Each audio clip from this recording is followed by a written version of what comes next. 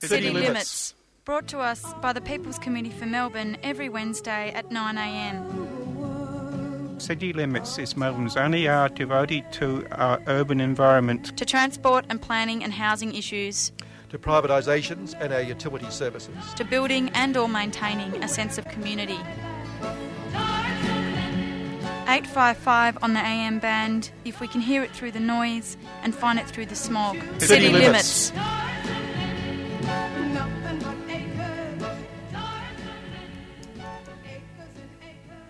Good morning. Good morning, you're on City Limits. And it's a lovely early Wednesday morning and poor old Kevin's at home with a cold. Aww. We have, I just want to thank Mike for panelling today. And coming up on the show, we're going to talk to Peter Mooney from the Electrical Trades Union Victoria about the ongoing EBA with electricians working in gas mining. You're listening to City Limits on 3CR 8:55 AM. The time is 9:16 and we have on the line Peter Mooney. How's it going? Good, thanks. How are you going? Oh, yeah. All right. Can you please introduce yourself? Peter Mooney, branch organiser for the Electrical Trades Union based down here in Gippsland. And at the moment you're representing electricians in gas mining. No, we're representing electricians that work in the oil and gas industry for ExxonMobil, both working onshore and offshore. Fair enough. And how long have you been trying to hammer out the latest EBA? We've been going for about 12 months now. It's been a fairly long process. We started in about July of last year.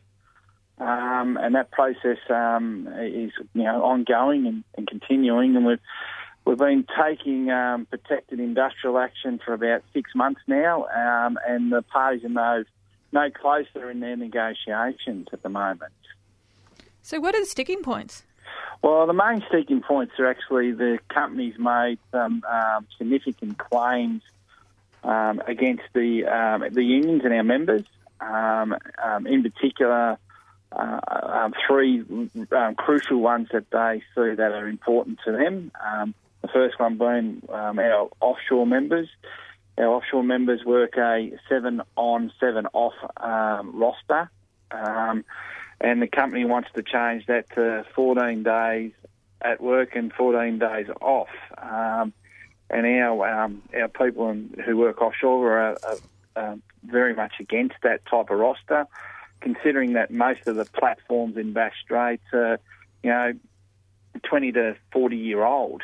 So accommodations isn't good. The living style is not the flashiest. People can put up for it for a week, but they can't put up for it, for 2 weeks. They have to work really long hours while they're on the drilling platforms as well. They do 12 hours, and we've got people who do night shifts as well, so it's 24/7 operation. So, it's an environment that is fairly harsh and very isolated too. So, is that a safety concern, the long hours? Oh, very much so. Fatigue is a big issue for the unions and also for the members. Not unusual, but for people in the offshore industry in other states, in particular in Western Australia, to work longer rosters.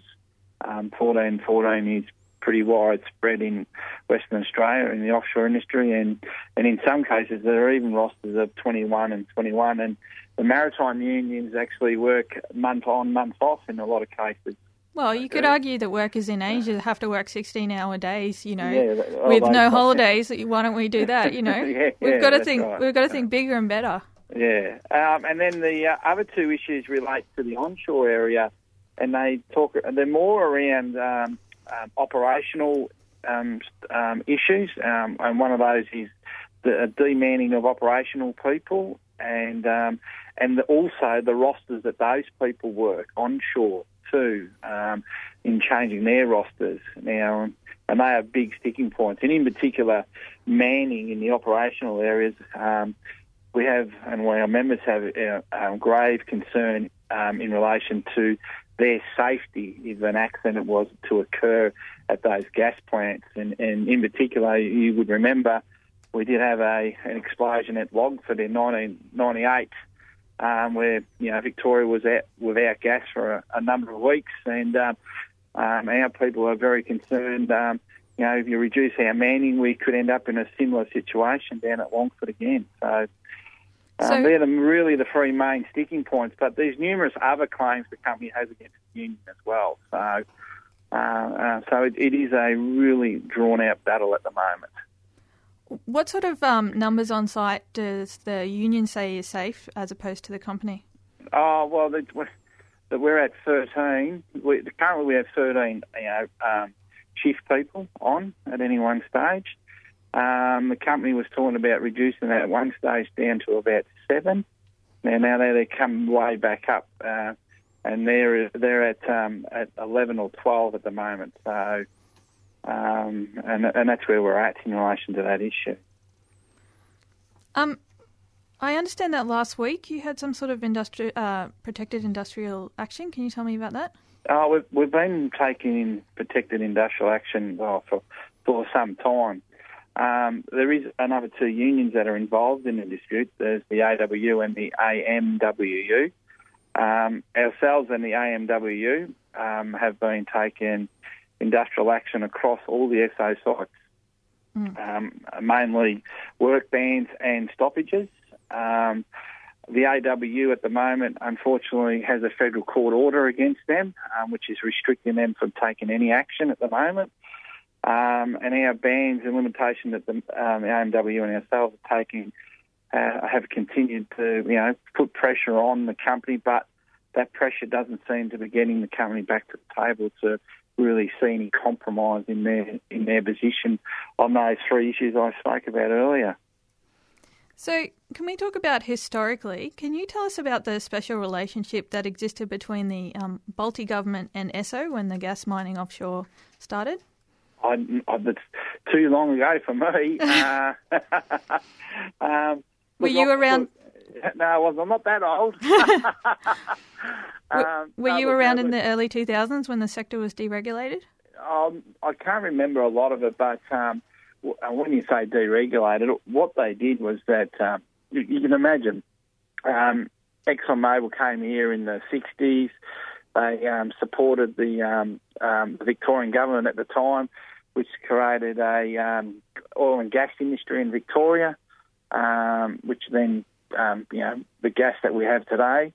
After the explosion in 1998, under the Brax government, I think it was, there was more players were brought into the picture, and that's why you had the likes of Origin and a few other different players. But overall, ExxonMobil still supplies the majority of gas on the east coast of Australia. They supply into Queensland, New South Wales, and they are the majority supplier in Victoria. They are. All this new CSG mining, has that affected the gas prices overall? I couldn't tell you off the top of my head.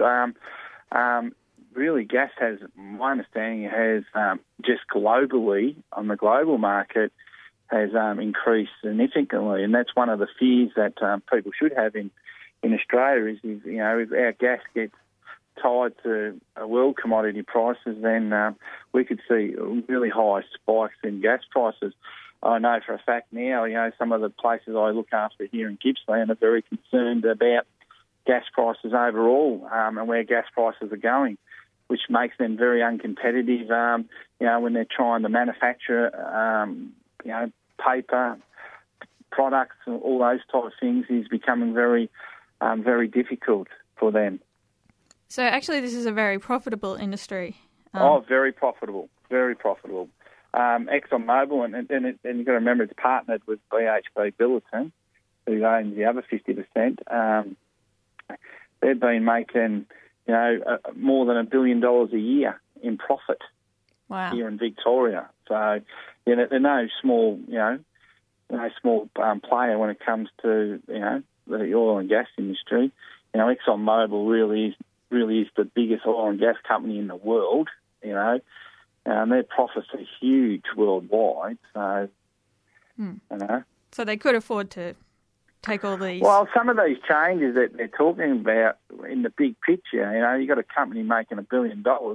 Some of the changes they're only $1 million. Mm.